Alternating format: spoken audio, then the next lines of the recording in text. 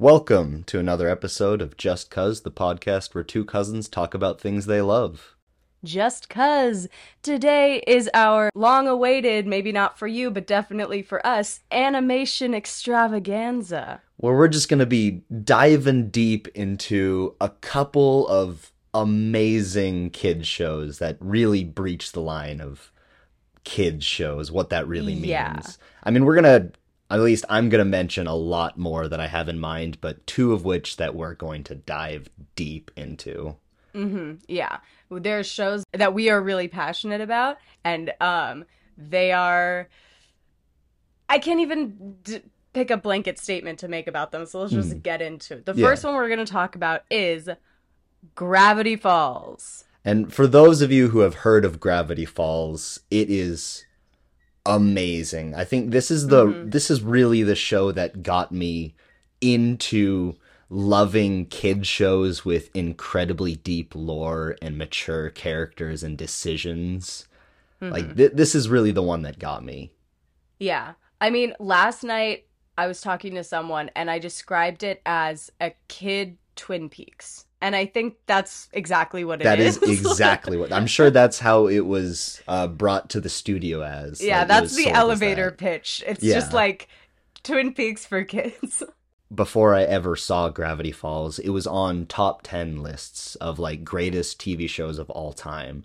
And, I'd see Avatar: The Last Airbender, which is, one of the OGs, and I'd think that definitely deserves to be on a top 10 list. But Gravity Falls, I don't know. So I watched it.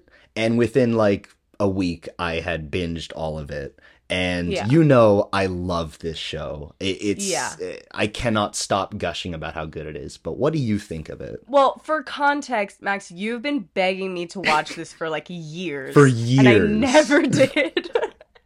I never did. And I finally have. And let me tell you, I don't know why I slept on it because it was really fucking good. Exactly. So good. Oh my gosh. I mean, I have like the last 2 weeks from hell very, very busy, but I have been like, Gravity Falls has been my solace, and I'm like, I need to watch an episode before I go to sleep. I will not be able to fall asleep without knowing what Dipper and Mabel are doing this week. Could I stay up another 20 minutes? Yeah, I could. No, I remember the exact journey I had when I first watched this show. I binged it all in like a week, and then I needed more, so I binged it again in a week, and then I needed more, so I think I watched season 2 again. Wow. I loved this show so much, and I dissected it, and all of the behind the scenes stuff with all the mysteries. Like we'll get into it. I was 110% into all of that stuff. I mean, I remember seeing all the ads on like Disney XD and stuff when we were kids, because this came out in 2013. It's not a recent show. And still, Gravity Falls is like one of the most, I wouldn't say adult. It's not adult. It's for kids, but it treats kids like people. And that doesn't happen a lot in children's media. That's true of both of the shows we're going to be talking about today. And I think that's really valuable because kids are smarter than a lot of people give them credit for. They are people. They're little people. They don't know how to deal with their emotions yet, but they have those emotions that we have. And it's like this kind of show is really good for kids to watch, I think. It doesn't patronize them, even though it has funny colors and fart jokes that kids love. Lots of fart jokes, but there's two things that I want to talk about with the two shows that we're talking about today. Yeah. And it's serialization, like over the span of seasons. Oh, yeah. And it's also the fact that they're allowed to be scary. Yeah, okay. I have also something about the episodic nature of cartoons as a whole, and like Rick and Morty is something that like points this out a lot but doesn't do a lot to change it. Cartoons aren't allowed to change. No. They everything goes back to the status quo. It's like a sitcom. Sitcoms don't change. At the end of the episode, everything goes back to the status quo. But in real life sitcoms, sometimes if it's about kids, characters grow up, so they have to deal with that. And cartoons never really deal with it. And the two shows we're talking about today absolutely does. Mhm. Like, even I think we're going to talk about this more in the second show because I have a lot to Yep. say about that. But in Gravity Falls, like, just like on baseline, Mabel's wearing a different sweater in each episode. Yeah. That doesn't happen in most shows. Cartoon, what is it? Like, figures, I don't know, the Yeah. figures are drawn and they stay the same and they Like, never I- change I'm unless thinking it's of for a the bit. Hanna-Barbera cartoons where they're always wearing the same stuff. But Yeah, like, or yeah. anything. Family Guy, like, they changed for a bit. They'd be like, oh, look at this crazy thing that I'm wearing. Oh, this is a special prom episode. We're wearing dresses now. And then it goes back and everything is the Mhm. same. And like, it has that. Obviously, Dipper always wears the same thing. Yeah. But He's always got his puffy vest. puffy vest and cap. But Although he does change his cap from the first episode. he does. Yeah, because, well, he changes it. It's a cap that he wears this summer. That's what Mhm. it is. So basically, let me step back for a second. If anybody doesn't know, the plot of Gravity Falls is two 12-year-old twins, Dipper and Mabel Pines, go to live for the summer with their great uncle, aka Grunkle, Stan Pines, in the town of Gravity Falls, Oregon. Because Oregon's where Great all the name weird for a town. stuff goes on. Yeah.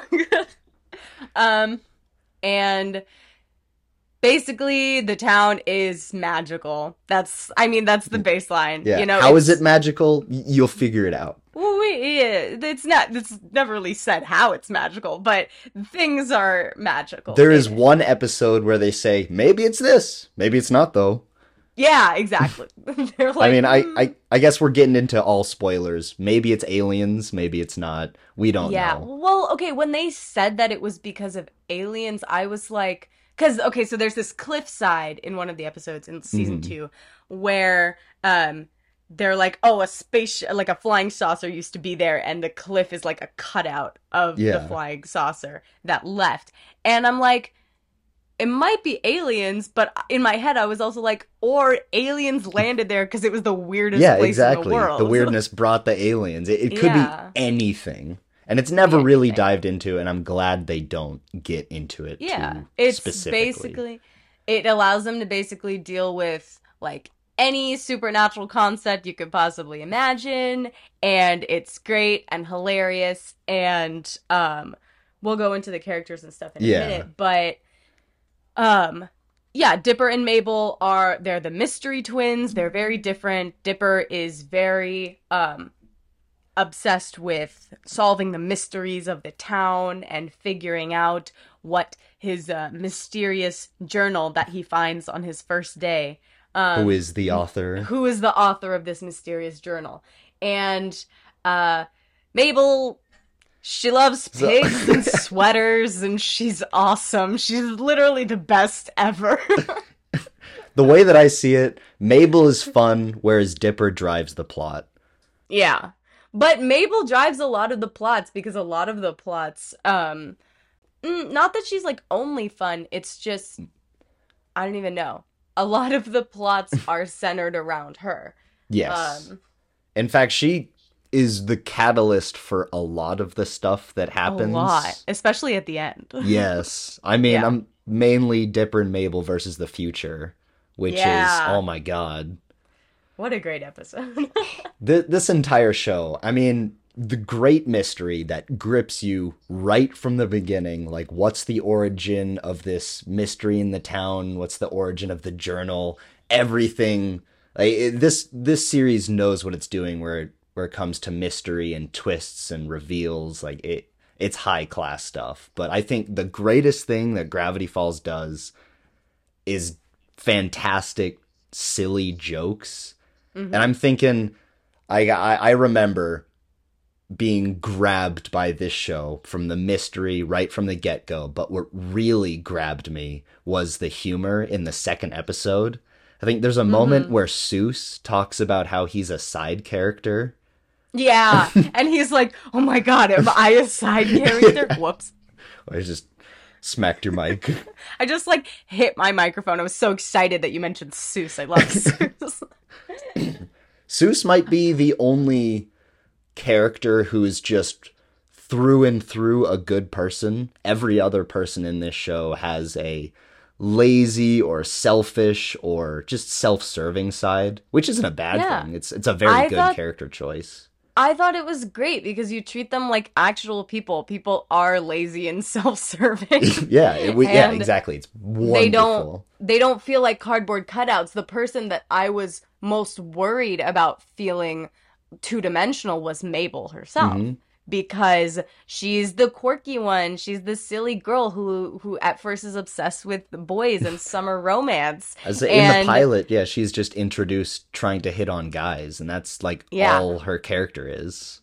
Okay, I wrote very few notes while I was watching this. You know me, I don't take down many notes. I just sort of ramble. But the first note that I have is episodes 1 and 4, which the first episode where Mabel... she gets a boyfriend, but he's actually a bunch of gnomes in a trench coat. Is this freaking you out? Is this too weird? Yes, absolutely. Or please be a vampire. Please be a vampire. Yeah, he's like, they go into the forest, and he's like, I have something to tell you, Mabel. And it was 2013, so obviously. Yeah. And we didn't mention any of the cast, but it's Kristen Schaal as Mabel. So it's Louise from Bob's Burgers. Perfect voice. Yeah, no, she's absolutely excellent. But episodes 1 and episode 4, which introduces Gideon. Oh, little Gideon. Why don't you explain who Little Gideon is? Because I'll get too mad. Lil Gideon is this performer who's rivals with Grunkle Stan, and they're pretty much both grifters who try to steal other people's money. Yeah, we never said Grunkle Stan owns something called the Mystery Shack, where he scams people out of money by making them think the town is spooky. But he actually, in the first season, does not believe that the town is heavy spooky. Quotation marks. Heavy quotation marks. Grunkle Stan. I can't say uncle. I have to call him Grunkle Stan. Yeah, Grunkle Stan. Yeah. I'm at the end when, like, the last episode, it was very, very emotional, centering around Grunkle Stan, and I was literally crying, and the fact that they were just going, Grunkle Stan, the whole time, I was like, how am I crying? This is so stupid. And we're getting ahead of ourselves, but, like, there's a episode in the middle of season 2 where they're like, maybe he's not our Grunkle, and they're trying to be serious about it, but they're saying I Grunkle. I have so much to say about that. Yeah, the episode is not what he seems. We will talk about it. Yeah, absolutely.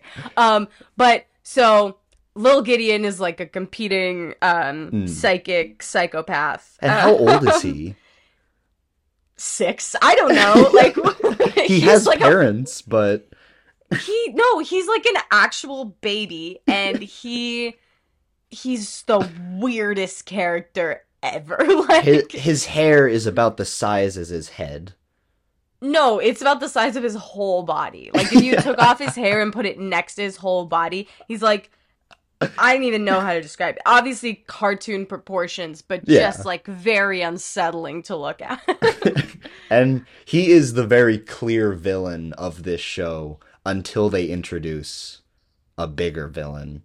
I think at the end of season 1, but he's the main antagonist. The villain of the show is the guy on the dollar bill.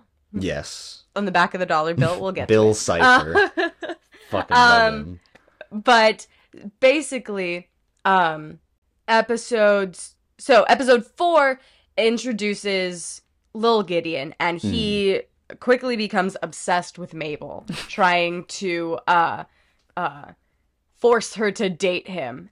Just as in episode 1, the gnomes were trying to force Mabel to marry all 120 of them or something and become the queen of the gnomes. And so the note that I wrote down was episodes 1 and 4 center around Mabel losing her agency to men who only value her for her sexual capital. And they're both, gonna kidnap Mabel. It is a bit weird. I think I wrote that at 1 a.m. And I was like, wow, this is strange for a kid's show to deal with. They're all trying to kidnap Mabel and force her to be their wife or something. I don't know. I mean, Gideon stays on that plot line, but they loosen that up quite a bit. Yeah. Once they focus on like the inherent mystery in the show, which I'm very glad. Mm-hmm. And Mabel does still get a lot of, I say in quotation marks, boyfriends over the show, and all of them are crazier than the last. I wouldn't say boyfriends, but yeah. Love interests.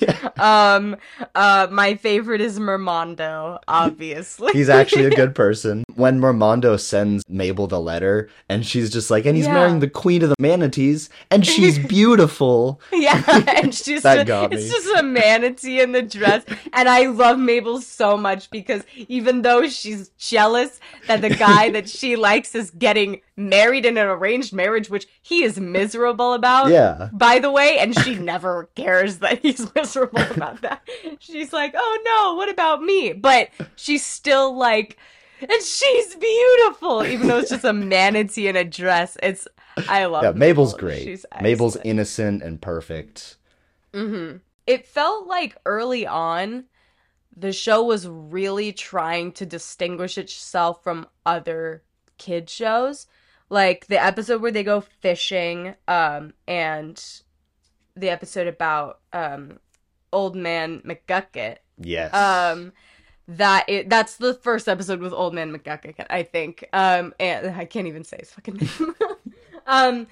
But it was, I don't know. That's the episode. That's where I dropped off the first time I tried to watch it, because when you asked me to watch it years ago, I did try. I watched the first 2 episodes and then I got bored. And I think I remember being so confident that you were just gonna binge it like me. Yeah. But I don't know what it was. It was probably that I just wasn't in a place to watch the cartoon like that, because I was just like, I was probably, you know what I was probably doing? I probably wanted to watch Charmed. I don't know why, but I love Charmed. And I was like, I'd rather watch Charmed if I'm going to deal with supernatural shit. Like an old supernatural show. But yeah, that's where I fell off at first. But then like following those episodes, it gets very good. And that's the little Gideon episode. And then there's episode 6. I wrote, I think it was the same night that I watched episode 4, honestly. I wrote episode 6, disrupting the culture of hegemonic masculinity. Sort of. So is that the one with the man bears? Yeah, that's the one with the man bears. And the one where Dipper is obsessed with growing his first chest hair because he thinks that will make him a man. And they have legally distinct ABBA. Yeah, oh my god, that was so funny. They were, and Dipper was like, I'm not a man because I like ABBA, but it wasn't ABBA, it was like... it was BABA? You like Swedish pop rock indie band ABBA? What is it? I think it was BABA. BABA? Oh my god. So funny. And it was like to the tune of Dancing Queen, but he was like, it was singing all different lyrics. It was so funny. It was perfect. And there are a whole lot of episodes with Gravity Falls, and we talked about serialization earlier, where Gravity Falls still has a somewhat status quo that it returns to every once in a while. But Gravity Falls also has these wonderful episodes every once in a while that shakes everything up. And I'm thinking mainly of season 2. But... yeah, because I think season 1 is definitely more episodic. You know, they have the self-contained plots in each episode, and they go to the next one. The characters do change, and they reference stuff from the past, but sometimes they rescue a 12 and a half president from Amber. Yeah. Sometimes that happens. Sometimes it happens, you know? But it's not very serialized until you get to season 2. And Hmm. season 2, oh Oh, boy, oh boy. Before we get into season yeah. 2, there are two other things I wanted to mention really quickly. Um, I love the corrupt cop husbands. They're hilarious. Um, like what? At And first, I just wrote corrupt cops a cab, but then they're then dumb, as but they're it went also on, in love with each they're other. they're like literally in love, and they're so funny. So then I went back and I wrote husbands next to corrupt cop. Um, I mean, they're they're still great. corrupt, but They're super corrupt. They're terrible cops, as are they're most cute. cops. But they're when they're taken out of that context, like in the last episode, they're Yeah. excellent. So Um, I don't know if you and knew then this, but oh, right from the get-go, those two cops were supposed to be in a relationship, and they oh couldn't yeah. really make that explicit because, hmm it's Disney and Disney Disney sucks. XD 2013. Even now, Disney XD wouldn't do it. Yeah. I absolutely knew that, and if I don't know if you know, I'm sorry. I'm an expert at queering media. Okay, reading into media, and in a queer way, I absolutely knew that they were together the first time I saw them But on yeah, the screen. the I was like, creators they're in love. clearly. But yeah, the hmm creators fought tooth and nail to get them to either kiss or express their love for each other, and they got one of those. And They I'm got to glad, say it in the last episode. yeah, They didn't get to kiss though. we don't have to read so much subtlety for the show we're going to be talking about after this because they Right, get it right, right there. right. But Gravity um, Falls. yeah. Also, just the other thing. I'm so happy because personally, I finally know the context of the "I'm Stan and I Was Wrong" song. Yeah. Um, because I've been hearing that around the internet for like 5 years. I had no idea that was bouncing around the internet. There's a trend. Yeah, there's a trend. I think it's like exclusively queer women, and it's so funny. It's you play the "Stan is Wrong" song, and it's for it's for people that identified as bisexual and then later come out as gay or lesbian Oh, or yeah. something else, or people who identified as gender fluid who later come out as trans. They go, "I'm Stan and I was wrong," and then they take down the flag on their wall and then they put a different flag back up. It's so funny. I've seen the exact same format of TikTok 10,000 times, and I will watch it every time it pops Oh on my my feed. goodness. I had no idea about that. I'm so glad Gravity Falls is still in pop culture. Yeah. I will love it forever.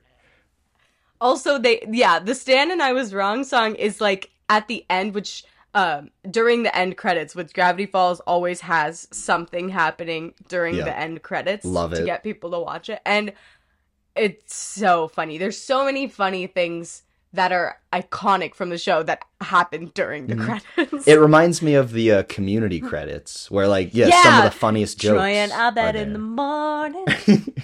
So, should we talk about the season 1 finale and I guess some of the season 1 mysteries before we get to season 2? Yes, Because let's like do there's it. the first end there's the first episode cliffhanger where Stan goes into his basement. Right. All season, Stan. Okay, so the Mystery Shack is like this A-frame, like 2 bedroom house, right? Very Mhm. small. But then at the end of the first episode, Stan opens up a vending machine and goes into the back of it and goes down into a mysterious room, which we later find out is a basement. And that I was like, I from the beginning. I mean, I'm not a child. I'm not a Mhm. child watching this, and I obviously know some things because the show has been out since 2013. But I was like, there's no way Stan doesn't believe in the Yeah, he supernatural. knows. I There's some things that I had guessed, the fact that he had one of the journals and Yeah, he also gets one of his journals from Gideon. I definitely thought that he had number one. But Um. there's Oh also yeah, one there's theory. 3 journals. Mhm. And And they all Dipper have has the third. Dipper has number 3, and they all have a handprint with 6 fingers on them. So yeah, the author has 6 fingers, but there's Yeah. one theory that I wasn't confident in, but I felt pretty good about as I was watching the show.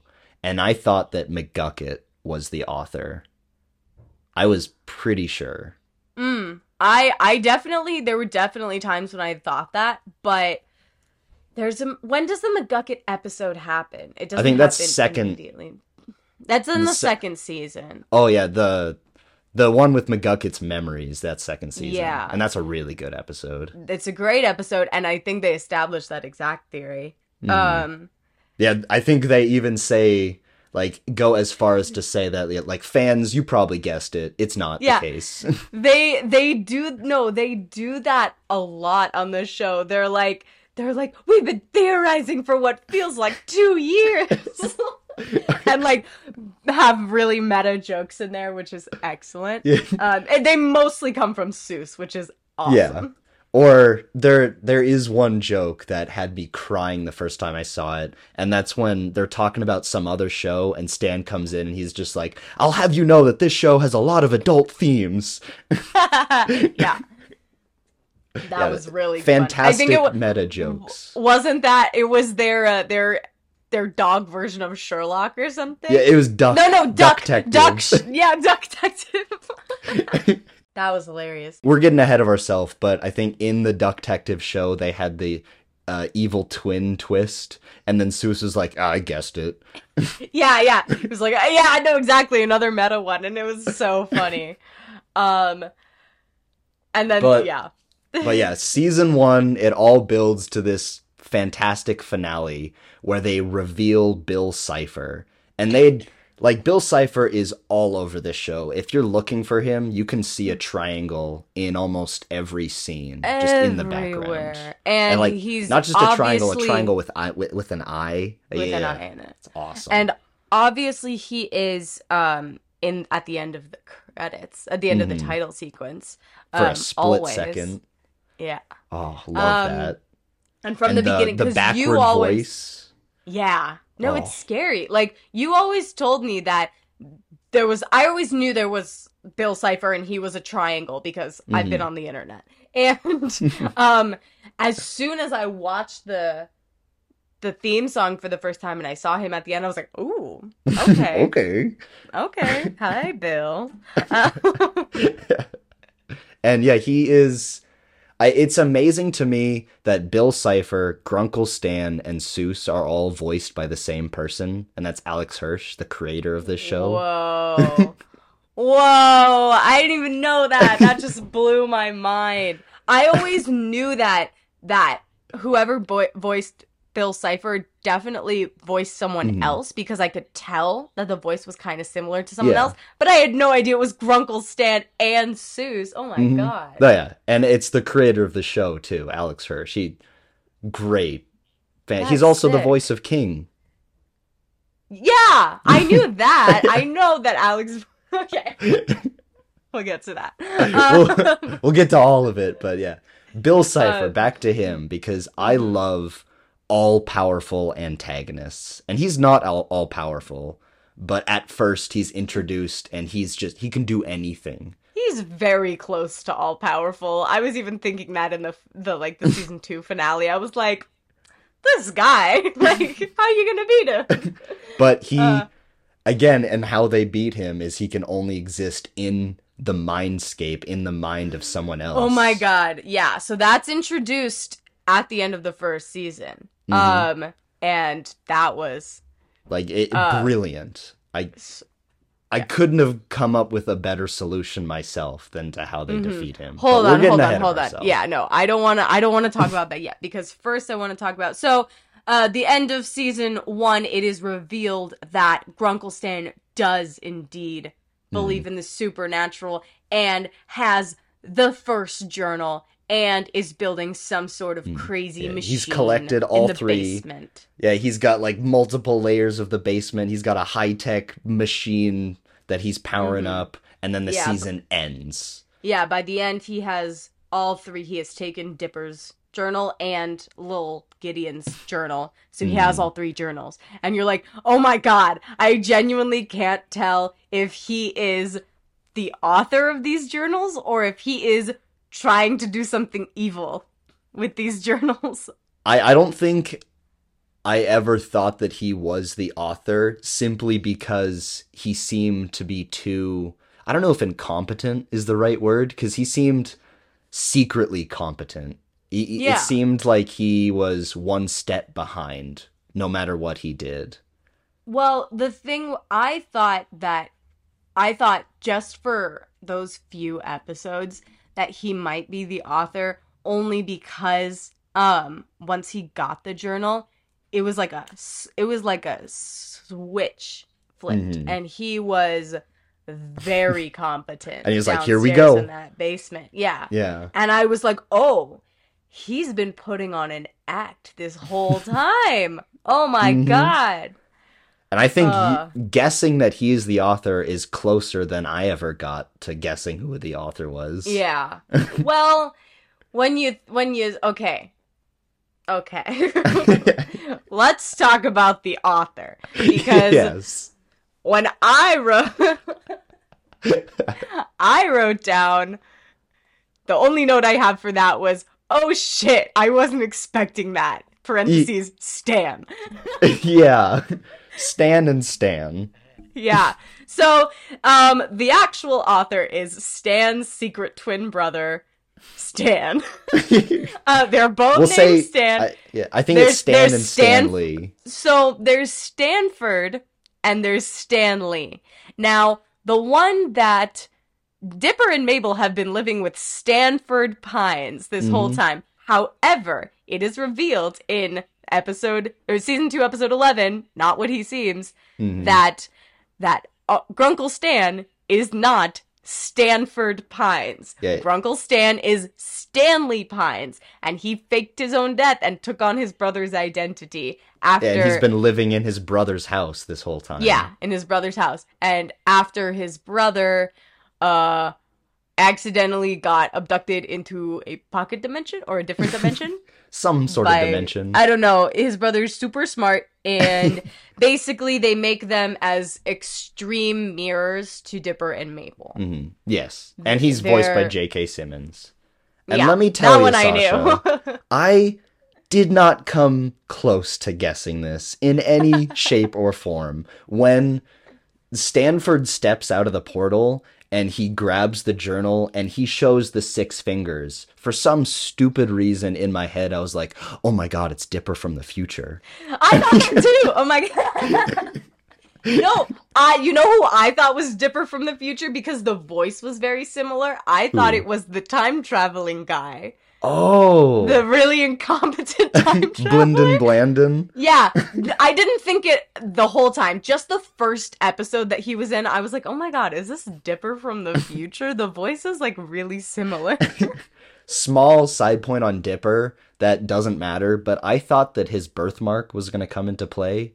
You know, the Big Dipper. The reason he's called Dipper. Yeah. Well, yeah. Do you know his real name? No. Because I had to Google it, too. It's Mason. Mabel and Mason. Mabel and Mason! Oh my god, that makes sense. You name twins similar things. Yep. But yeah. Okay. Well, actually, I was gonna say... so the reason that I wasn't as shocked about... Like, I was definitely shocked that Stan wasn't who he said he was, but I wasn't as shocked about the fact that he had a twin because... Okay, well... I'm going to start out this by saying, which of Dipper and Mabel, which of the Pines twins do you think is trans? Because one of them definitely is, because they're identical twins. Yeah, they are the same person. And I mean, it's... Oh, God. I honestly Personally, don't I think know. it's Dipper. It's Dipper. I was going to say Dipper, but also I didn't want to... I don't know. I didn't want to be incorrect in a guess. It's a guess. Who cares? It's not. This is purely fan conjecture. That is true. Yeah. None of it's ever gonna be real. But I'm like, they're identical twins. First of all, if anybody out there doesn't know, the way that you get identical twins. So fraternal twins are genetic and they run in a family. This is also something I think that cartoons get this confused a lot because. Fraternal twins run in families. It's a gene that causes the person carrying the child, the pregnant person, to release multiple eggs instead of just one egg, right? That's a gene. So there are two different babies in one uterus. But the way that identical twins work is that it's one egg that splits into two like a weird little mutant. And it is not genetic. It does not run in families. I mean, it might be genetic, but it doesn't run in families. It's not, I looked it up for this very purpose because I was like, I knew it, but I was also like, I want to be sure when I say this. It doesn't run in families. There have been many studies. Identical twins. I'm sorry, I love you, and if I know any of you, but you're freaks of nature.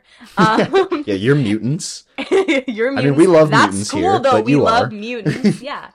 But and so because they are one egg split into two, they're literally the same person twice. They cannot be different biological genders. They are the same biological gender.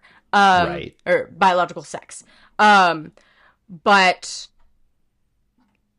I knew none of that. Yeah, and I hadn't even thought about it.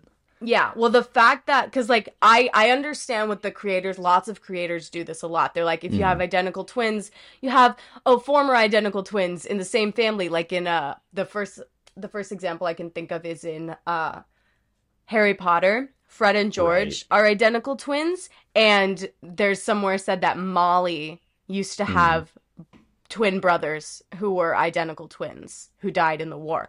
But, their names were Gideon and Fabian, I think. Wait, no. I might be wrong about that, but I know that you know more about Harry Potter than me. Yeah, I know a lot. But basically, that is incorrect because I mean, it would be a great coincidence, but the fact, like, it's proven to not run in families, identical twins. So I understand what the creators were going for with Stan and Ford being identical twins, and then Dipper and Mabel being fraternal twins. That doesn't make sense. So they have to be identical twins. If you're going for that identical twins run in the family, then they have to be identical twins. If it has to be hereditary. And I mean, And in this supernatural world of Gravity Falls, maybe it does run in the family. Yeah, maybe.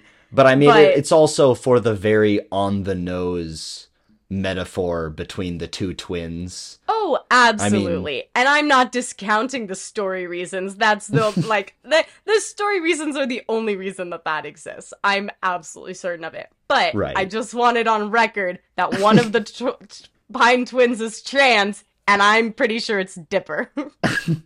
I mean, out of the two, it would be Dipper. But slay, go Dipper. Honestly, the thing that really got it for me was the episode exploring his masculinity, episode 6 of season 1, because I was like, this is really interesting.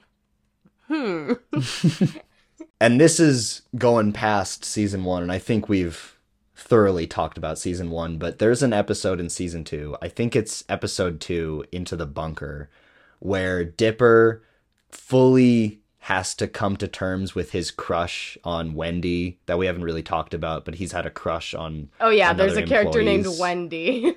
And she's voiced by I'm blanking on her name, but Lila from Guardians of the Galaxy 3. Oh, really? Yeah. Oh my god. Wait, I love her. What is her name?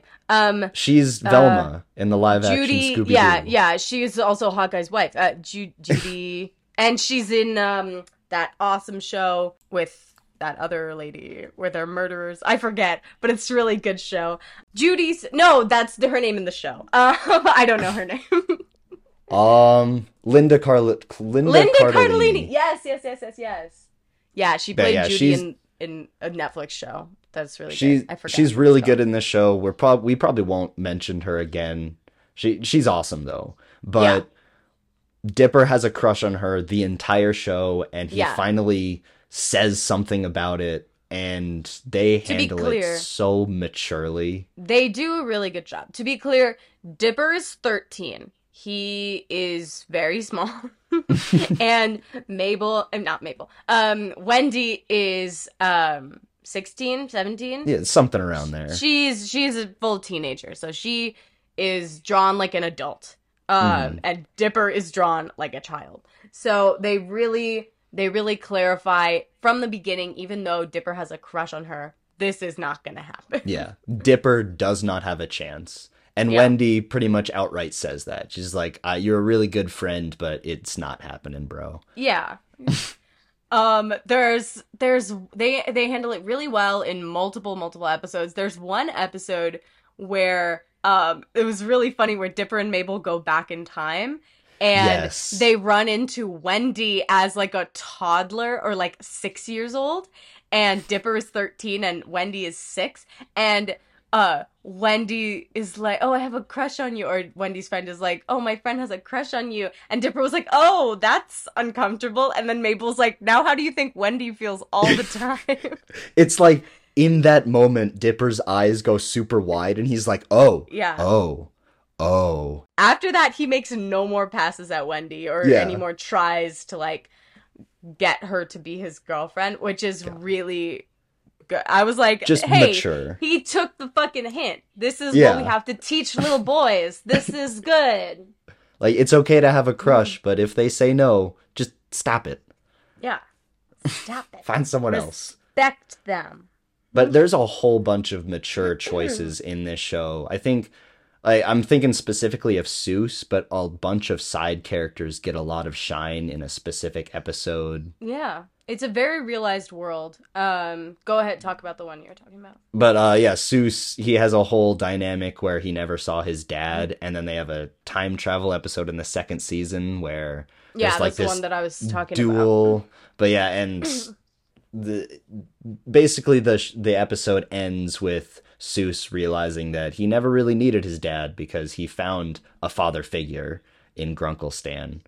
Stan, and he found a family with it was basically like, why should I care so much about this guy who doesn't care about me at all, who never came to any of my birthdays, who never made any attempt to see me my whole life, when I have two friends here who will literally travel through time and give up a time wish, the best thing you could ever have for me.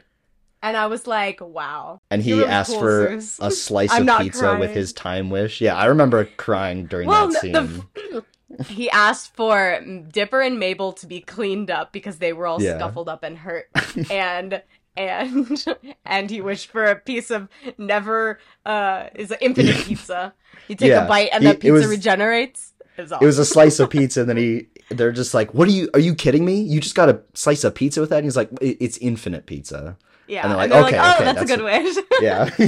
I can't think of too much else to say other than, there's some scary monsters. Like, there's a shapeshifter in season 2 that is genuinely allowed to be scary. That shapeshifter, voiced by Mark Hamill. It was terrifying. I did not know that. That's amazing. I love Mark Hamill. He's really good at being scary. Yes. But it really got me when it was pretending to be Wendy. Like, the other times, I was like, I think that's the shapeshifter. But when it was Wendy, I was like, oh my god! Or like when its eyes blinked the wrong way and it would move, it would scuttle along the wall and its head would be trailing behind. It Perfect. Was freaky, man. I loved that. And there are some other scary monsters, but that's the one that really made me remember this show. Yeah. But other than that, I can't think of...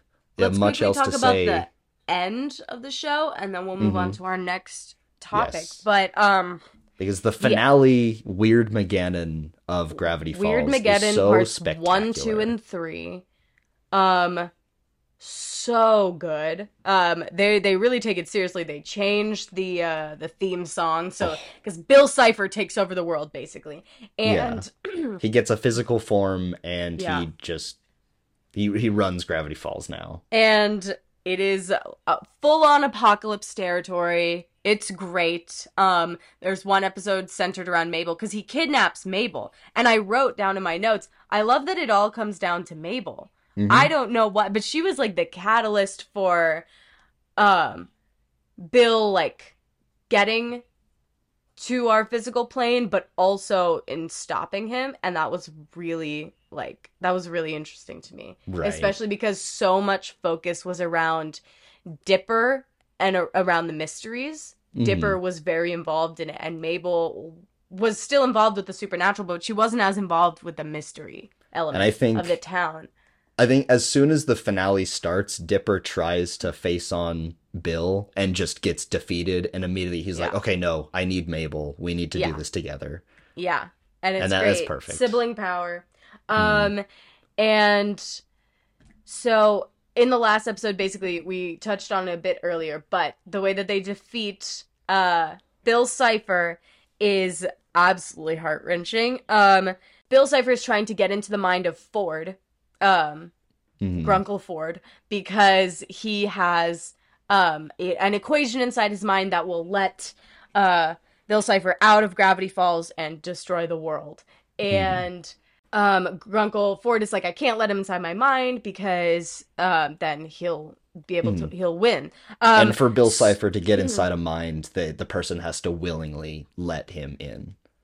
Yeah, they have to willingly let him in. And so obviously Bill Cipher terrorizes the kids until Ford and Stan. He talks about turning the kids into like fourth dimensional skin sacks or something like that. I don't know. Yeah, some real creepy stuff. Like, Bill Cipher's mainly a prankster in this show, but he has some moments where he's truly horrific. Like when he turns evil. Pacifica's dad, all the holes in his face, and just rearranges them.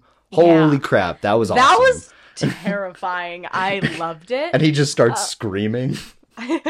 Basically, so Stan and Ford switch places when Bill isn't looking. And they switch clothes. And Stan lets Bill into his mind, Bill thinking that it's Ford's mind. And Bill gets trapped inside of Stan's mind while Ford erases his memory with the memory eraser gun that old man what is it again? McGucket, damn it. I tried. Old man McGucket made.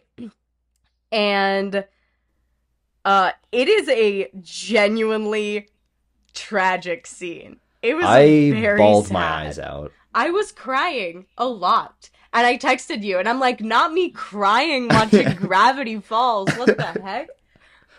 And I knew it, without you mentioning what you were watching, I knew exactly which part you were watching. Oh, absolutely. And it was... But the worst part is not him getting his memories erased. The worst part was sitting at the end, knowing that this is the end, this is the last episode of the series, this is the end of the episode. I could see by the timestamp. I was like, this is the end of the episode. And he wakes up, and the kids go up to him and go, "Hi, Grunkle Stan," and he's like, "Who are you?" And it was he's just like, so "Hey, kiddo." Sad. Yeah. Oh, and I mean, Mabel they was, go like, back bawling. on it, which I wish they didn't, but it still broke me. Just, and that image of after Stan punches Bill out, and Bill's just like begging for his life, and he grabs a picture of his family, and he's just like, "Nah, I guess I wasn't, or I was good for something after all." I'm just like, fuck. I know. Honestly, I don't mind that they went back on it purely because I cannot believe that they were able to get me. I'm usually able to see things coming in kids' shows, and I was like, no, I'm crying. I mean, I say I wish they didn't go back on it, because it's like a narrative through line that I wish they stuck with, but I'm still happy we got the happy ending. And I'm happy glad with the we saw outcome. Yeah, that like Seuss got to take over the Mystery Shack, and Stan and Ford went and like rekindled their bond as brothers and got to and they got to go remake sail. the Stano War ship. Yeah, it was great. Is there too much else to say about Gravity Falls? I don't think so. I think we got to move on. Yeah, we've been talking too much about Gravity Falls. Let's move on to the show that ran because Gravity Falls walked. Yeah, the show that made me want to do this episode. The show that when we were together a few months ago, or not a few months ago, You're like, a month? like 3 weeks ago. Time is relative. Yeah. But when we were together, you were like, watch this show, and I was like, fine, I'll watch it on the airplane. I basically sat you down and I was like, Sasha, this is made for you. Go watch it. Yep. absolutely. You hadn't finished the show at that point. Mm-hmm. And you were like, I don't know how it ends, but you need to watch it. So I downloaded the first 4 episodes to watch in the airplane, and I got done with those, and I was like, I should have downloaded more episodes. This is so good. We are talking The Owl House, which wrapped up very recently, like last year. Very recently, last year. And it wrapped up because new then and now former Disney CEO, I forgot his name, but he replaced Bob Iger, and then he was replaced again by Bob Iger because he sucked. He canceled Gravity Falls because he said it doesn't fit the Disney brand. Or and you know Owl what? House. Yeah. What did I say? The Gravity Falls. Doesn't matter. Everyone knows what you were talking about. I meant the Owl House. I'm so sorry. He canceled the Owl House because it doesn't fit the Disney brand, and that is because it's gay, it's queer, it's a queer show. There's a gay relationship in it. He's a homophobe. Die. See, I knew none of that. I assumed season 3 was kind of condensed because of COVID and animation cutbacks, but knowing that information now, that it was a CEO canceling it, wow, that really sucks. No, they had the whole 3rd season planned. And they like condensed it. Well, they didn't have the whole 3rd season planned. So how I was gonna say Gravity Falls again. How Owl House happened was the show premiered, and I think either before it premiered or just after the first episode, after the pilot aired, but very quickly it was renewed for a 2nd season. So going into everything that happened in the 1st season, they already knew they were safe. They were getting a 2nd season. Right. So that allowed them to go balls to the walls gay, and it was great. And they were like, this is a kid's show for Disney, but we are going to do our damnedest. And boy, did we're going to do this right. We're going to do it right. I guess I should ask, I brought it to your attention that this show was gay. Did you guess the ship? Because I certainly didn't. Did I guess the ship? Of course I did. Who else did I think was going to be? It's a classic enemies to lovers ship. Here's what I thought was going to happen. My journey with this show is I binged all of Gravity Falls a billion times, and I needed more, and I heard The Owl House was similar. And I binged The Owl House like the 1st season, and I thought for sure that Willow and Luz were going to end up together until Amity got a little bit more character development. Like episode 5, I was like, oh no, it's Amity. Yeah. It's awesome.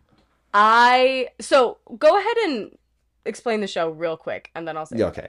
So yeah, it's similar to Gravity Falls in that, well, it's not similar at all, but it's a kids show, animated, similar team behind it.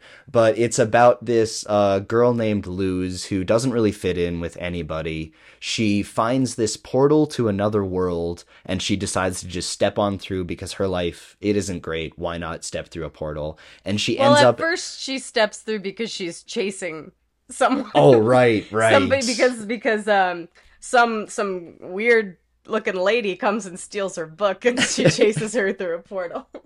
But she ends up staying, and she ends up in the Boiling Isles, which is this magical town. It's a magical realm, I think. Yeah, but it's all made up within the skeleton of this giant beast that we will get into. It's like it's so cool. It's like a world, but instead of land, they just have the remains of a giant titan, of a dead titan. And I'm like, that's sick. That's freaking awesome. And she ends up staying in a house that is somewhat alive. I think it's just the door that's alive. Love Hootie, that's the name of the door. But Hootie the owl in the owl house. She lives with Ida the owl lady and King, and they have a lot of adventures. She makes a lot of friends, Willow and Gus and Hunter and Amity. She becomes... I love that you included Hunter as one of her primary friends. Honestly, I'm thinking I just recently saw season 3. I rewatched it Okay. all, Yeah, all that's 3 fair. episodes. That's why I'm I thinking of want to Hunter do that. I too. want to rewatch it. No, no, I adore Hunter and his arc. But in the beginning, Hunter is not in the show until season 2. Yeah, Hunter, I think it's like Azula in The Last Airbender, where I think you see her once in season 1, but she's not a character until season Yeah, 2. you see him, I think, twice in season 1, but he's fully masked, and Hmm. you don't hear him talk or anything at all. Or like move at all. Yeah. It looks like he could be a So, statue or something. yeah. But yeah, that is the So Owl House. and the overarching plot. So the Owl House, I would say, it's a lot like Gravity Falls in that season 1 is very episodic, very, Somewhat. it's I episodic in the think. like there's a plot of the episode and then it moves on. There is Hmm, definitely an overarching plot, but I um think it's not as unlike prominent. Gravity Falls, I think there isn't a single episode of the Owl House that you shouldn't watch. Like Oh, every episode has at 100%. least one thing that ties in over into the overarching plot. Yeah. Unlike Gravity Falls, where there's like some fun episodes that you could probably skip. Yeah. The overarching plot is definitely there the whole time, but it is in the background in season 1. Hmm. And season 2 is where things really start to heat Oh my up, and goodness. don't even get me started on season 3. Oh my gosh. Okay. So the overarching plot is that I don't even know how to do it without Do you want me spoilers. to? It's very. Yeah, you do it. Should we just get into spoilers? Yeah. Okay, Mhm. because it's very background for season 1. Like you Mhm. barely recognize that there is a villain or a plot until it's thrown in your face in the finale, and it's like, hey, Emperor Bellos probably isn't a good person Yeah. if someone's trying to rule this world. And the first time you see him, it's just like, oh, something's not right with you. You're not This human. guy. Or whatever the hell everyone else is. Like, you're not one of them. Yeah. And then it turns I out. think their race is witch Yeah. because they all call each other witches. They say there because there's an episode where King goes into it and he's like the 3 types of creatures Yeah. on the Boiling Isles. There's witches, and then there's demons, and then there's 3 subclasses of demons. And Yeah. I think that's it. So I was very confused with the lore of this universe. And it wasn't the kind of confusing that was intriguing. It was the confusing that was like, I don't understand this until a moment in season 2. So yeah, there was a lot of confusion with the lore, but the moment that I understood it was when King was revealed to be a Titan. Because I wasn't sure. There was a lot of demons who could use magic, and there was demons who were like humanistic, who could use magic, and there were some demons who couldn't use magic, and I was wondering the specifics of that, and I was like, why can't King use magic? And it's because he's not a demon. Most demons probably can. Like that, I don't know why that specific thing was what clicked in my brain for a lot of this lore, but that's the moment that it worked for me. Well, there was the episode that helped me. I mean, like, I understood most of the lore, and I understood that they were witches. So basically, the witches on the Boiling Isles are different from humans in the way they look like humans, but they have pointy ears like elves, and they have a sack attached to their heart called the bile sac that holds all of their magic. It's like, yeah, magic comes from the heart. From a tumor on the heart. Yeah, from a bile sac attached to your heart, which is hilarious. It was so funny. And basically, Luz is a human. She doesn't have a bile sac, so No. she can't do intrinsic magic. She has to she wants to become a witch. She wants to stay on the Boiling Isles and become a witch, so she has to figure out her own way to do magic, which she does eventually, which is so fun and interesting. But there's an episode in season 2 where King is trying to figure out his parentage. And Hootie is helping him by explaining the types of creatures who live on the Boiling Isles. And I think he said there are witches and there are demons, and within demons there's 3 subclasses. There's magic using demons, I forgot what they're called, and then there's like or I think they were like humanoid ones and they can use magic, and then there were ones like Hootie who are insects, because Hootie is not an owl. He's a worm. I love the moment, this is off topic, me. but where they're just like, I know how to defeat the owl, the bird, the tube, that thing. That thing, yeah. The worm, tube thing. I love it. And Hootie is like, almost, like, he's not all powerful. Like, he doesn't have a bunch of powers, but he's almost undefeatable. Yeah, if someone tries to defeat him, they are going to lose, no matter who it is. Like, that's how it works. And Hootie is also the most annoying character ever. And they spend, like, the first season and a half hating Hootie until Lilith is like, I'm gonna become best friends with Hootie. And it's the most wholesome thing. Hootsufer and Lilith. I lied earlier. There is one person who can defeat him because he's dispatched of in the 3rd season, and when he comes back, he has the anime eyes as he looks back at Lilith. And he's like, "Let me." Oh, I loved his dramatic self so much. It's so good. Yeah. So the first season has a lot of mystery, especially around Ida the owl lady. And there's a great episode where it's revealed that she has a curse that turns her into an owl. Yeah. I think it's pretty easy to guess a lot of the reveals, but I did like that one. Yeah. It's really interesting, this show, because from the pilot, unlike Gravity Falls, because I wasn't hooked from the pilot of Gravity Falls, but from the pilot, I was hooked, because the first thing that they do is, Luz comes to the Boiling Isles, meets Ida and King and Hootie, and then Ida is arrested and taken to the Conformatorium, which I love things that are on the nose. That was excellent.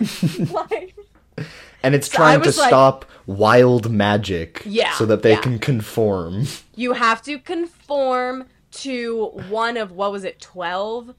Yeah, covens? 9 or 12 or something like that. 9, I think it was 9. And you have to be, by decree of Emperor Belos, who's only been emperor for like 30 years or something. Yeah. It's like as long as the Empire in Star Wars. It's like not that long. Sorry, not as long as the Empire. The Empire is only 19 years old. As long as the New Republic before the First Order takes over. Whatever. Yeah, you know more than me. I just know things and they stick in my brain and they can't leave, and then I forget important things, like when I should do my taxes.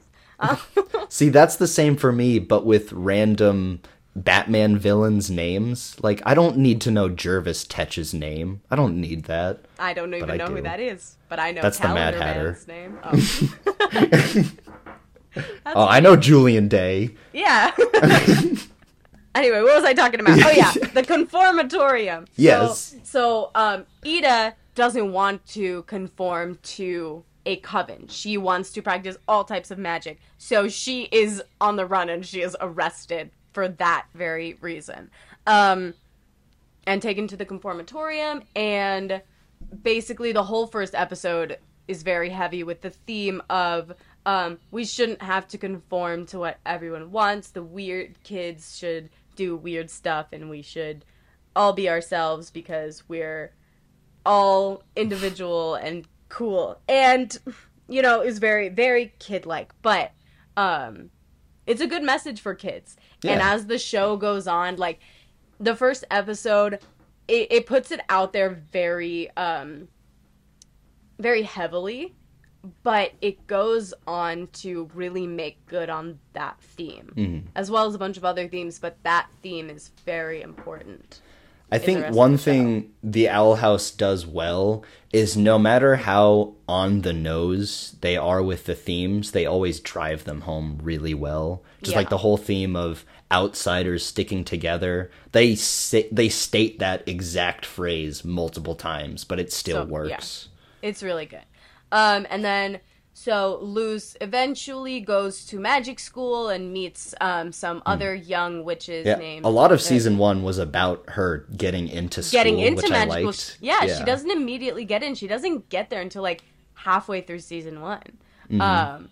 And she meets Willow, the nature coven witch, and she meets Gus, the illusionist witch, and she meets Amity, the abomination witch. And the character development on all three is immediate, but most of all for Amity. Oh my goodness, the character development. Amity starts out very Draco Malfoy, very enemy, very I don't like you, you're not good enough to be a witch, we are enemies. And if you rewatch that first season with it in mind that Amity has feelings for Luz, I think a lot of it is very apparent as to why she's attacking Luz. Totally is. That's why I cannot believe you didn't guess the ship. Because eventually, Luz and Amity become a couple and fall in love, and it is glorious. And it happens very quickly, too. Like, they set that up by the end of season one. I'm pretty sure, I could be wrong, but they're just in a relationship. And for the rest of the show, they are in a solid relationship. They are in a solid relationship once they get together, but I don't think it's season one. It might be season two. I think season one, we find out about Amity's crush on Luz. But I don't think they get together till like near the beginning of season two. You might be right. Yeah, the end of season. There's a bunch of instances where you're like, okay, so I knew that there was a gay ship going into the show, so I was on the lookout. And I could tell from the beginning, as soon as they introduced this mean little girl with a pixie cut, I was like, obviously it's gonna be her. So I was like, we're doing enemies to lovers. I love it. And there are a bunch of moments where Luz like accidentally looks in on Amity, like when she's alone, or when Amity is like by herself and she's like contemplating things in her mind, and she's always thinking about Luz. And I was like, how do you not get that? That's gonna be that. It's gonna be them. And then at the end of season one, there is a prom episode where, oh my god, so good. It's not really prom, it's Grom. It's Grom, and it's not fun at all, but... It's not fun, it's about fighting a demon. But they have some stellar, like, anime-level animation in this show. Oh, and so good. A lot of them are just devoted to Amity and Luz. Not even fighting, but just like interacting with each other or dancing. In the Grom episode, there's a moment where they kiss in season 3, and they poured their budget into the animation for that. They go hard. It's so good. The animation is excellent. And like, that's another thing, the animation in this show, like I was saying before with Gravity Falls, like this show even more so, it is constantly changing. Yes, things there do is not no stay status the quo. same in this show, and I love that. The first thing that the first time it happened, I was surprised, and the first time that something changed within a character design in the show was what I think it was the end of season 1, honestly, because like things would change briefly, but then they would go back. But I think for me, it was when Amity dyed her hair. Oh, that was in season 2, but I think in season 1, the big thing was the magic school outfits. Luz got a magic school outfit, and it changed multiple times in that episode, and then it stayed changed. And she got the rainbow uniform. Outfit. Yeah, excellent. Representing all covens because she wanted to study all of them. Then what's it called? And then at the end of season 1, where Ida and Lilith are fighting. So Lilith is Ida's sister, and Lilith cursed Ida with her owlbear curse as a child. I gotta say, And this fight, stellar animation. oh Probably my the god, best animation in the entire show. Like it's this, crazy. Ida versus Lilith. Holy That crap, I one love this. also, I think also in the finale, the animation in the finale Yeah, is stellar. they just Um, pop off. yeah, I guess honestly, every all three finale has episodes. great animation. Yeah, Every finale. I agree. Honestly, Which, season 3, all 3 episodes, they count as finales to me. yeah, they are. No, the season 3 is one long finale. It's because they got canceled, and it was basically a movie split up into 3 episodes. So And knowing that they got canceled and that's the story, I am so glad that they got to finish their story off right. yeah, Even though I still wish we got a full season 3. yeah. I wish that they happened. they found out in the middle of season 2. So I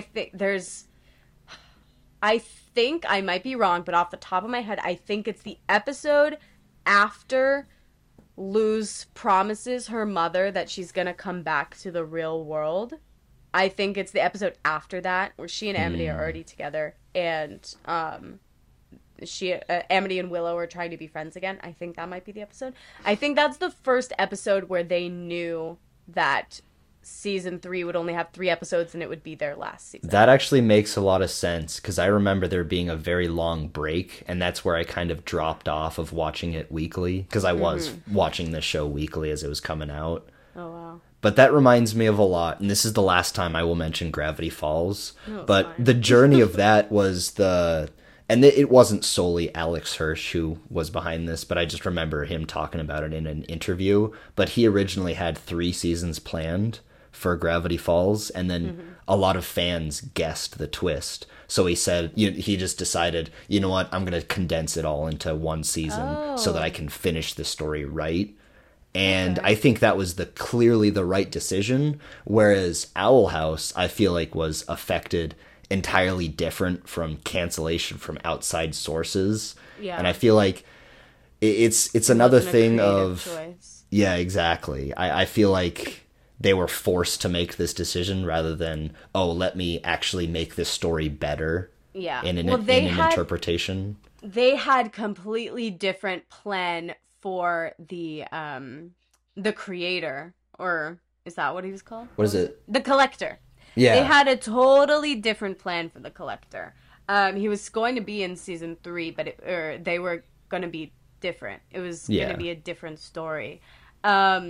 It's wrapped up pretty neatly by the end, Yeah. but it's clear that that's not the story they were going to tell initially. Yeah, but it works. It really No, it works. definitely works. And they did an amazing job finishing it out. But yeah, at the end of season 1, the thing that showed me that the show is committed to change and committed to progressing was at the end of season 1, Ida and Lilith fight, and then Lilith gives up and is like, you know what, I'm wrong, I cursed you, I deserve to be cursed. And so she takes half of the curse onto herself, and both of their eyes change. Ida's eyes go from both being yellow to one being yellow, or both being gray to one being yellow and one being gray, and then Lilith's eyes goes from both being green or blue, I think, to Something one like being that, blue yeah. and one being gray.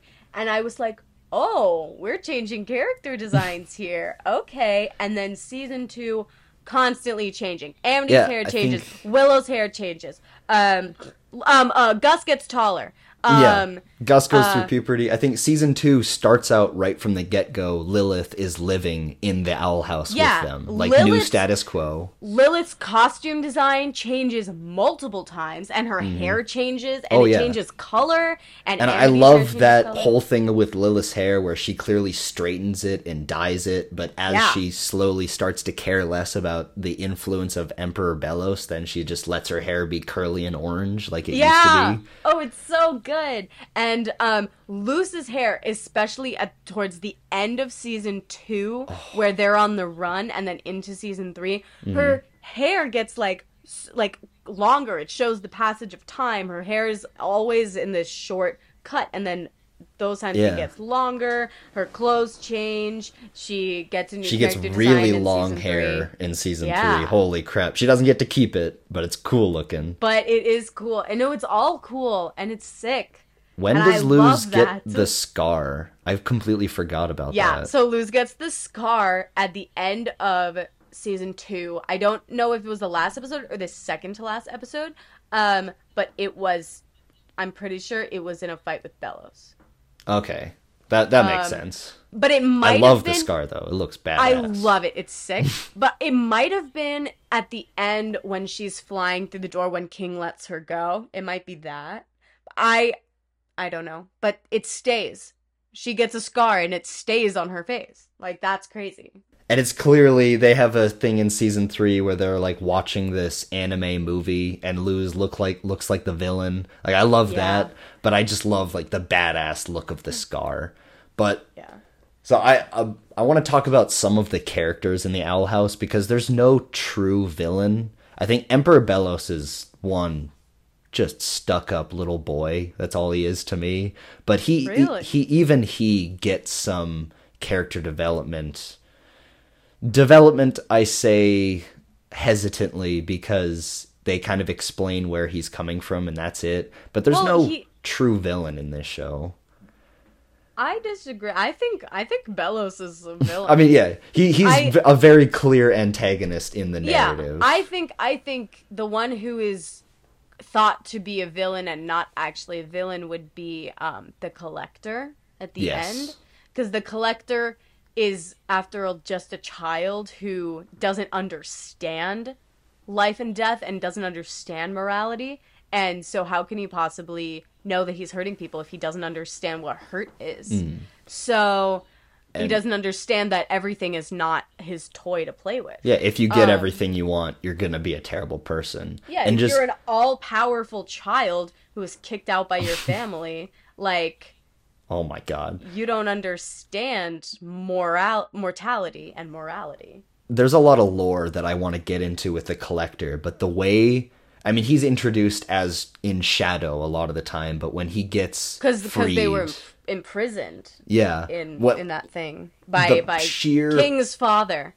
Just, oh my goodness. The sheer King's power father and that he mother. has. Oh yeah, I am king and queen's best of both things. I am king and queen best of both things. That was But yeah, so good. The Collector just splats Emperor Bellos against a wall, and then he takes a moon and just kind of moves it to the side. Yeah. And that's the moment where I'm like, okay, I knew you were powerful, whoa. but holy shit, dude. Yeah, that was intense. Yeah. I remember but my jaws Bellows- being dropped at that scene. Yeah.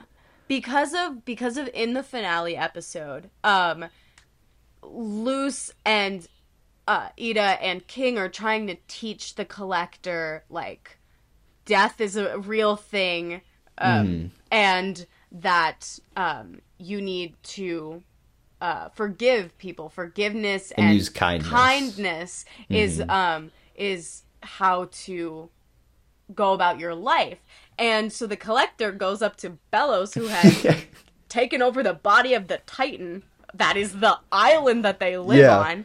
Badass. And Love goes, that. And goes, I forgive you. And then he hits him away. And it's just like, and loses like, that doesn't always work. And I'm like, that is so real. Because you can't just preach to live your entire life in forgiveness and kindness and let people walk all over you, because that will happen. People have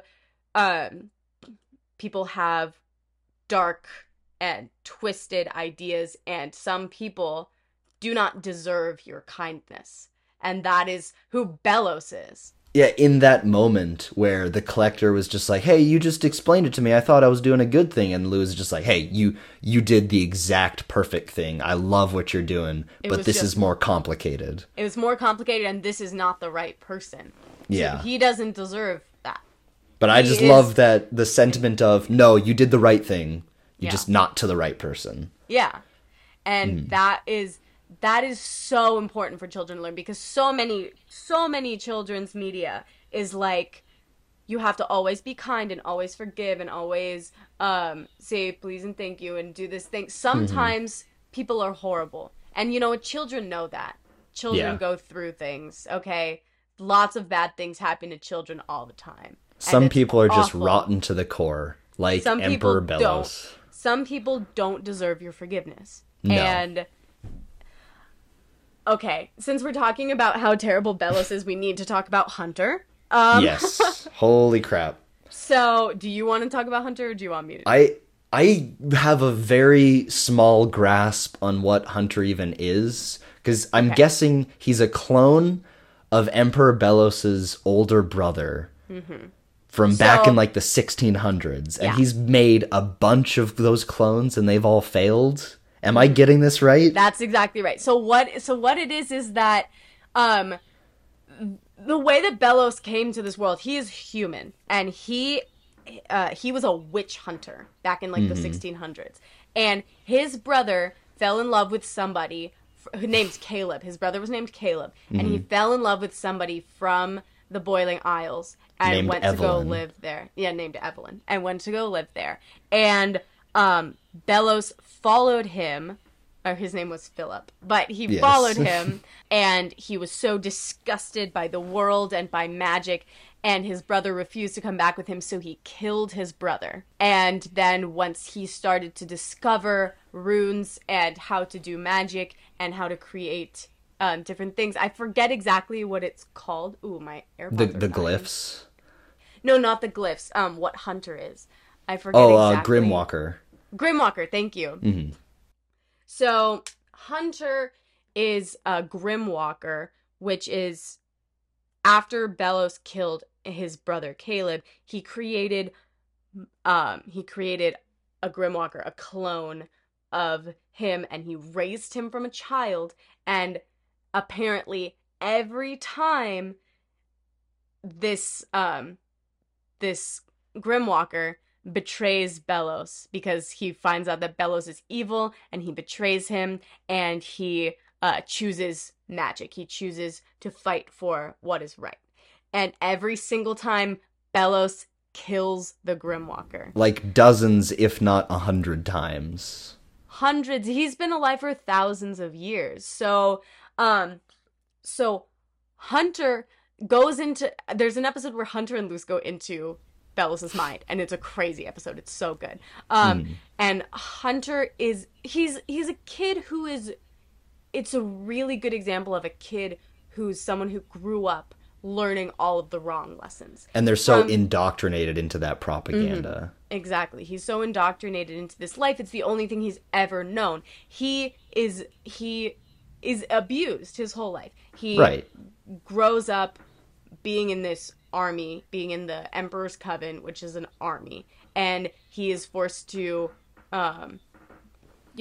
always work, never have a day off, study magic, even though he can't do magic because he is a Grimwalker of a human, so he can't do magic like other witches can. He even has this just side comment joke where he talks about going down a mountain all in like one night, and he's being attacked by monsters, and then Steve, one of the coven, or not, one of the just scouts, is just like, hey man, that was terrible, by the way, love Steve. What a great guy. No, Steve was great.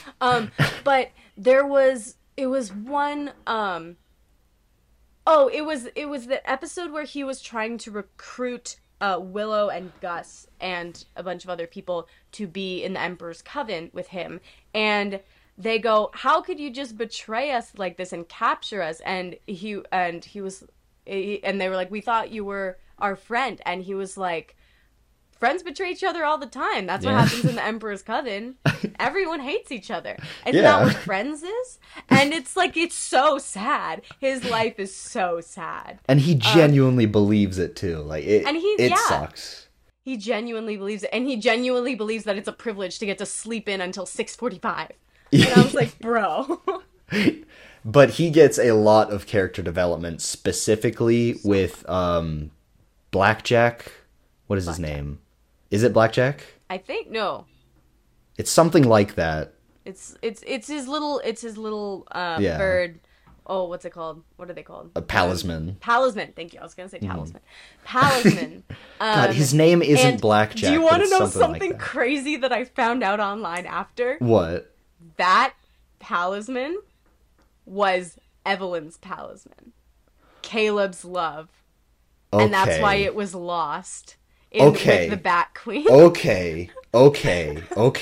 So I have a note here that I didn't think was that important, but because I thought it was just Emperor Bellows like projecting onto Luz, or maybe even the Palisman, because it's a moment where Emperor Bellows in season 3, episode 1, is looking at Luz, or maybe he's even looking at the Palisman, and he says, "Goodbye, Evelyn."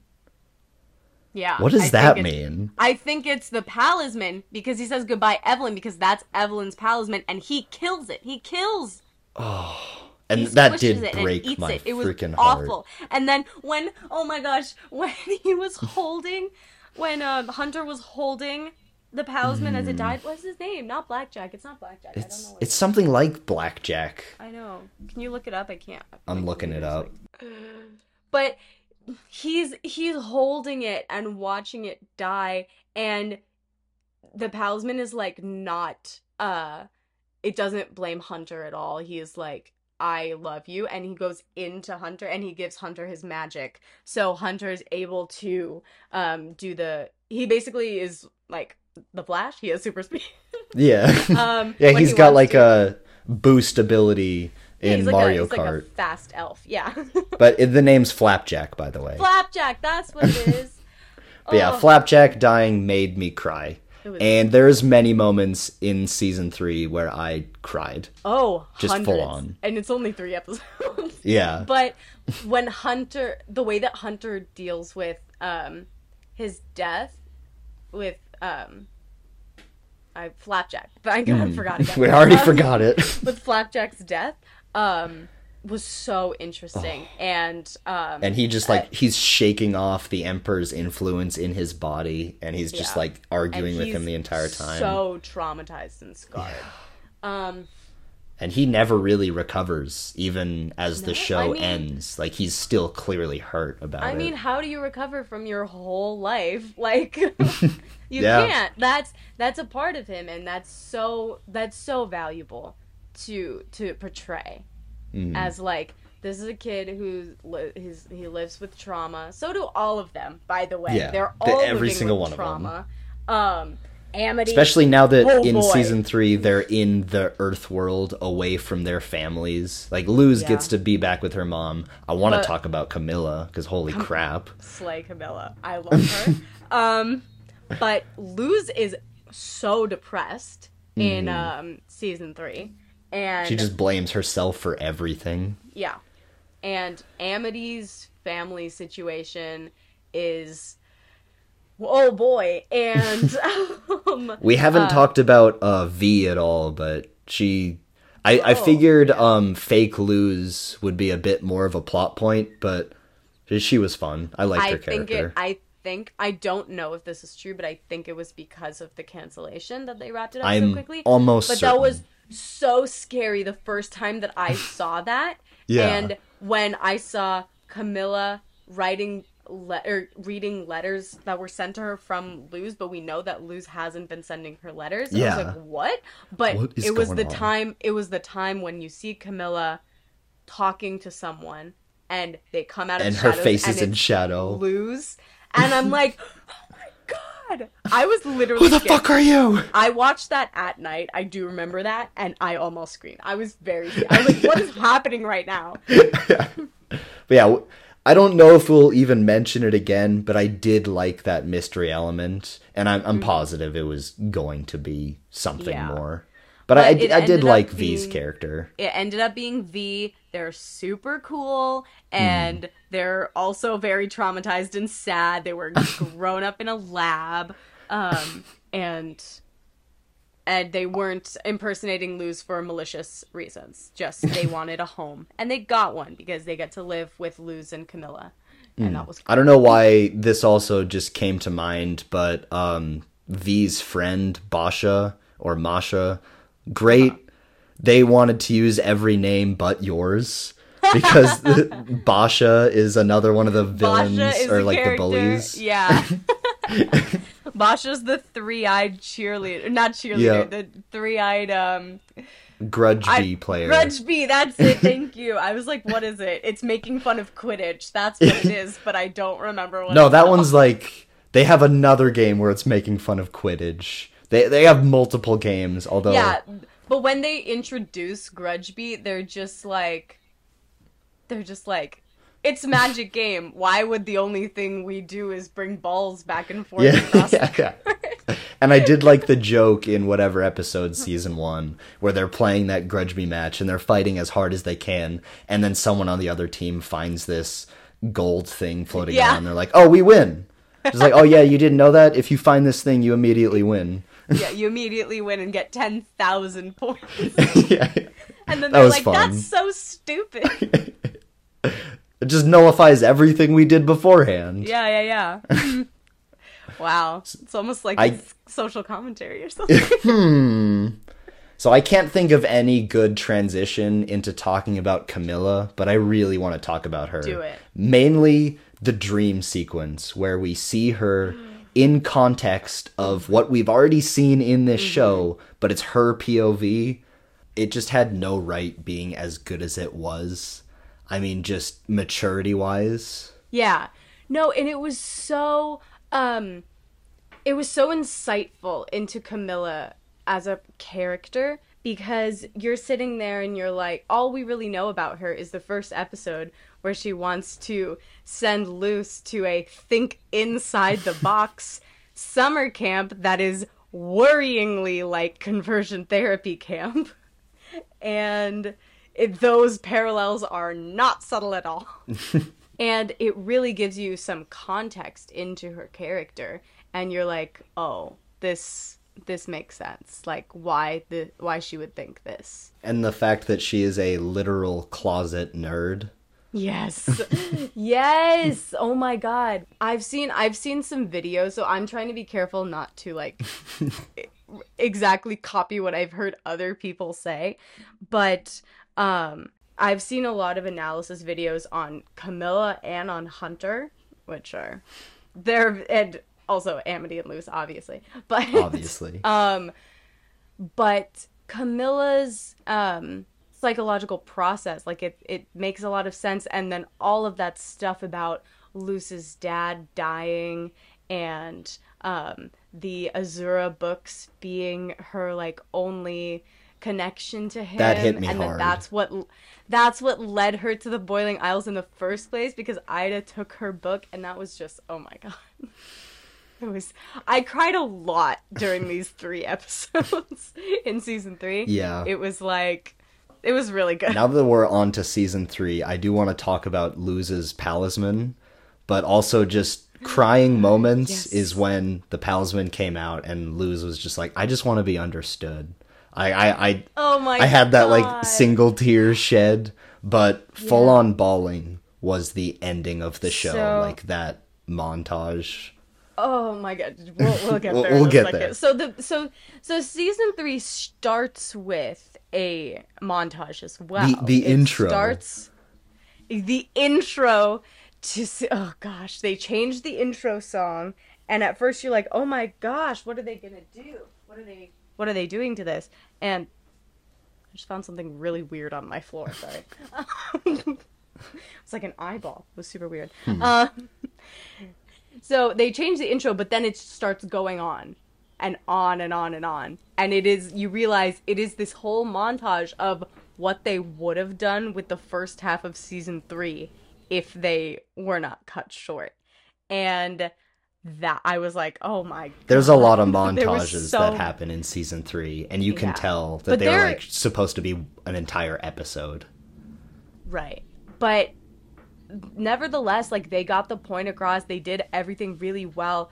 All of the emotion and all the journeys that the characters were going on especially while all the witches were stuck. So all of the children witches are stuck in the mortal on realm Earth. on Earth with Camilla, Luce's mom, and everyone else has been captured by the Collector back in the Boiling Isles. So it is very tense. Luce is very depressed. But even so, like, her and Amity's relationship grows, and Luce comes out to her mom in this montage, and Hunter and Gus become better friends. They bond over a Star Trek parody. They bond over a Star Trek ripoff that Camilla is obsessed with. And honestly, like, I know I'm not mad at it. There are a lot of people that don't like it for some reason. That Hunter and Willow were paired together I at thought the it was end. cute, but I thought it was cute, but honestly, what I saw coming was Hunter and Gus. I was like, they kind of got some chemistry, but also I understand why not, because Gus is canonically like 2 years younger than the rest of them, and Hunter's canonically like a year older than the rest of them. So in a decade, that's that's like a fine, four, but not right right? now. Not as kids. That's Yeah. weird. But back to the intro, because I got to talk about Yeah. it, because Disney Plus gave me the option to skip it. And I was just like, what the hell? Those bastards. Oh my god, that should be a crime. And it was like, that's the ridiculous. Lumity Presents screen was coming on, and it was like, do you want to skip this? And I was like, I think the fuck not. And it said, yeah, the fact that they called it Lumity. Yeah. And it was Oh Luz, my it was God. Luz coming out to her mom as bi, like in that montage. Yeah. Everything was perfect. Oh, it was amazing. And it was so sweet. So blah blah blah, they defeat Bellows, the collector becomes good. King slays, and he gets his power as a Titan, but also Luce at the end dies. She dies. She comes back. But she dies for a sec. And they make a point with that. That's how they teach the collector what death is. And it was tragic. Even though I knew that Luce was going to come And Luz back. gets some awesome But- powers from from King's father, who has like a hootie thing in his eye. I don't know what that is. But Yeah. I don't know what that was either. That was super interesting. But Luz's Titan form Oh my was god. absolutely incredible. It was a sleigh. It was so cool. She looked super hot. She was a Yeah. kid. She's a kid, but like she still looked super hot, and she was awesome. Like, When she comes down and she starts like Damn. waving these different colored glyphs around, Yeah. anime. It's just super awesome anime moments, and they had a bunch of them. I want to be clear. When I say hot, I mean cool, as in the Paris Hilton hot. Like, that's hot. Not like sexy, because she's a child. Yeah, she is canonically what, 16 or 17? No, she was I think during the show 14, because at the end they have a quinceañera for Luz, and they say you spent your 15 cleaning up the boiling aisles, and your 16th and your 17th, so we're giving you a quinces for your 18th. Yeah, I thought she was- that yeah. they were making a point of it, that she like stayed there prolonged for a couple years, but I could have been reading that wrong. No, in like the first two Or seasons. yeah, just over the course of the entire show. Okay, no. So the course of the entire show, I think, is supposed to be, not including season 3, I think the first 2 seasons is supposed to be like summer and then half of a year of school. Okay. Something like that. Because she's there for the whole summer, and then she realizes, oh, my mom's probably worrying about me. I should maybe go back home. But Belos destroys the portal, so they don't have a portal anymore. So I thought a lot she's more trying time to find a had portal. passed in season 2, but I probably read that way Yeah. wrong. I mean, I think a little bit of time definitely passed while they were on the run, because like we saw her, like her hair is getting longer and costumes were changing, and by the time she gets back to the mortal realm with Camilla and V have like settled into a routine, you can tell. So yeah, I think it's definitely a little bit of time, but it's not years, because they what they mean at the end, like you spent your 15 cleaning up the boiling aisles, like after all the Belos and the collector Right. stuff. But yeah, Belos becomes the ultimate villain in season 3, which I love, him infecting the Titan. And that just final battle, it was awesome. It was animated so well, and the fact that like we had all these other characters that we love, of course, but the fact that they brought the final fight back to the original 3, the Owl House, Luz, Ida, and King, and it was great. Yeah. I loved it. And the ending with like a fake out of Luz almost going to college, but it's in the Boiling Isles. Yeah, she's going to college in the Boiling Isles. I was like, no way she's going to college without Amity. Yeah. I will riot in the streets. And like, maybe it's been a long time. No, the last time she saw him was like a week ago. Yeah, there's just like, I just had to go to graduation. But she did canonically go back and finish school in the mortal realm. She didn't do witch school.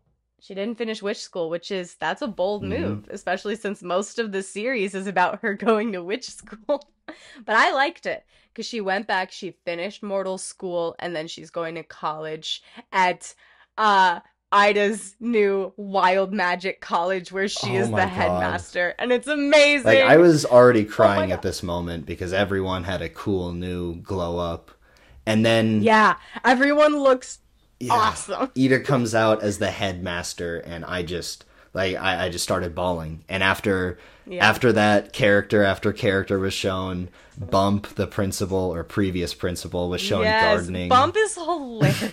Yeah, we haven't talked about him, but he is great. You know who we also haven't talked about? Rain. Oh my goodness. I can't believe we haven't talked about them. Rain? I love them. They're so awesome. They're great. So Rain is Ida's childhood love, or like teenage love. Who they were separate. They became the head of what was Bard it? magic. Not a Bard magic. Thank you. It wasn't. I was thinking illusion for some reason. No, they became the head of the Bard magic coven, and this caused Ida to believe that they were on the side of Bellows, but they were not. They were working against Bellows the whole time. And for a brief period, you think that Rain is being like corrupted, being mind controlled. But every time Rain goes to drink whatever mind control thing is, they blow on it and the magic goes. It's such a cool touch. They're so smart, and I love Rain, and they're really awesome. There's a whole episode that's a flashback about them and Ida meeting as kids, and it's just what a love story. Honestly, like, it was so good. And then by the end, I'm pretty sure Rain has moved into the owl I'd hope house so with Ida. Oh yeah, there's that moment where they're like cuddling in Ida's nest. That was great. Yeah. Oh my gosh. So yeah. Ida has a nest. She doesn't have like a bed because she's an owl bear. It's just sticks and I don't know what else. Honestly, in season 1, the first time she transformed, I was like, oh my god, are we doing D&D? Is she an owl bear? This is awesome. It just pretty much is. Just a massive owl. Yeah. Mm-hmm. But yeah, the ending montage, or whatever you want to call it, where they're just flying through the city. God, it shows perfect. Everyone, and then, King is getting stronger with his powers, and, the collector is, gone, but still a friend, and came and gave Luz some stars for her birthday. I love it. And they gathered everyone together just so they could say bye. Loved it. Yeah. Oh my god. And I've been looking at a bunch of stuff about like different fan theories and different things. What could this have meant? What could this have meant? But the creators have been like confirming some things, but they've also been saying, I don't want to say yes or no to any of these few things because we always have the hope that we can do more in the future. So I don't know. I really hope the Owl House comes back because I will be the #1 fan. I will buy a Lumity t-shirt and I will be watching every week if it comes back. Or maybe even 3 seasons in a movie. 3 seasons in a movie. Let's start it. Our 10 followers of Just Cuz. 3 seasons in a movie. Yes, get it. If you get it trending, we'll give you $1,000. I don't know how we'll pull it together, but we'll do it. Yeah. $1,000 is a lot to us. I don't know if that... it tells you where we are, honestly. Hey, no. We're both adults. We just had our birthdays. We have very close birthdays. Yeah. So we are both 23 now. We got So rent to pay. we're real adults now. But I guess I should move on to the shout outs because we can't really spend too much time on them because this episode is already long enough. I mean, I have one that I'll probably save for the consumption corner, but I want to talk about briefly Over the Garden Wall, which is by the same creator as Adventure Time. Have you seen it? I haven't seen it, but I've heard of it 100%. So I'm definitely going to mention this again because we've talked about episodes in the October Halloween mood. And I watch this show, I rewatch it every October. It's about 10 episodes. You could binge it in a day. And it's a show, I'm not going to spoil too much, but it is really allowed to be scary. Like, it is truly terrifying at parts. But I love that. Every episode has the twist that not everything is what it seems. Some things are fun, some things are actually scary. Christopher Lloyd plays a character who is genuinely allowed to be terrifying. It's great. That's fun. I guess before I move on, do you have any shout-outs? I'm trying to think of ones that are kids shows. I don't watch that many animated kids shows. So come back to me. I'm gonna churn my brain. So another one I've watched all the way through is Steven Universe. Yeah, of course. Everyone talks about how good it is, and it's one that I was just like, yeah, it can't be as good as everyone says. And it is. It is as good as everyone says. Yeah, that's another one that I have not watched yet. I will watch it eventually, I'm sure. I've watched some episodes of Adventure Time. I just haven't seen all of them.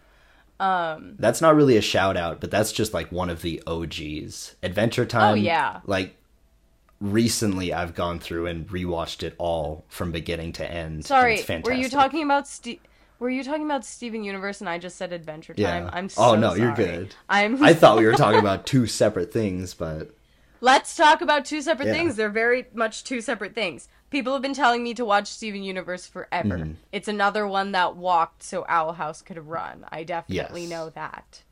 Yeah. And I know a lot of things that happen in it. I just haven't seen it. There is a movie for Steven Universe, and every time I watch it, it makes me cry. Unfortunately, you can't really watch the movie without spoiling the show, or at least, like, crucial elements in the first couple seasons of the show. Yeah. But yeah, that makes sense. That happens a lot. Yeah. All of it is well worth a watch. Okay. Cool. Now talk about the one I know that you've been waiting to talk about. My Adventures with Superman. Yes. So, I really enjoyed this show. Week to week, I watched it, and it was really, really fun. I love watching a Superman that's clearly inspired by anime, and it's the real comic book Superman who's always, no matter what he's doing, trying to do good, and he is doing that good. With every breath that he takes, he is doing good, and I love to see that. But the one thing that really surprised me was the finale, because there was a 2-part really fun event before the finale where Superman fought a bunch of his villains, and it was fun, but it was no finale thing, and I was expecting just another fun episode. But I'm not going to spoil it, but the finale really, really blew me away. That's all I'll say. I've heard from so many people that My Adventures with Superman are really good, and I need to watch it. We all know how I feel about Superman, so I think it might convince you otherwise. Maybe this will help me. I desperately want to like Superman. That's my problem. So I will watch this at some point. Yeah, it's all out No there. You can promises just for binge it. anytime soon, but I will watch it. I promise that. Yeah, I think, unless you have anything else to say about that, I think we should move on to our consumption corner. Yes. I mean, shout out Avatar: The Last Airbender. Last OG. Yeah, that doesn't count. Everybody knows about that one. On to the consumption corner, where we're just starved for content. Starved. No. So, Sasha, what have you been consuming lately? I just watched the brand new movie, Bottoms.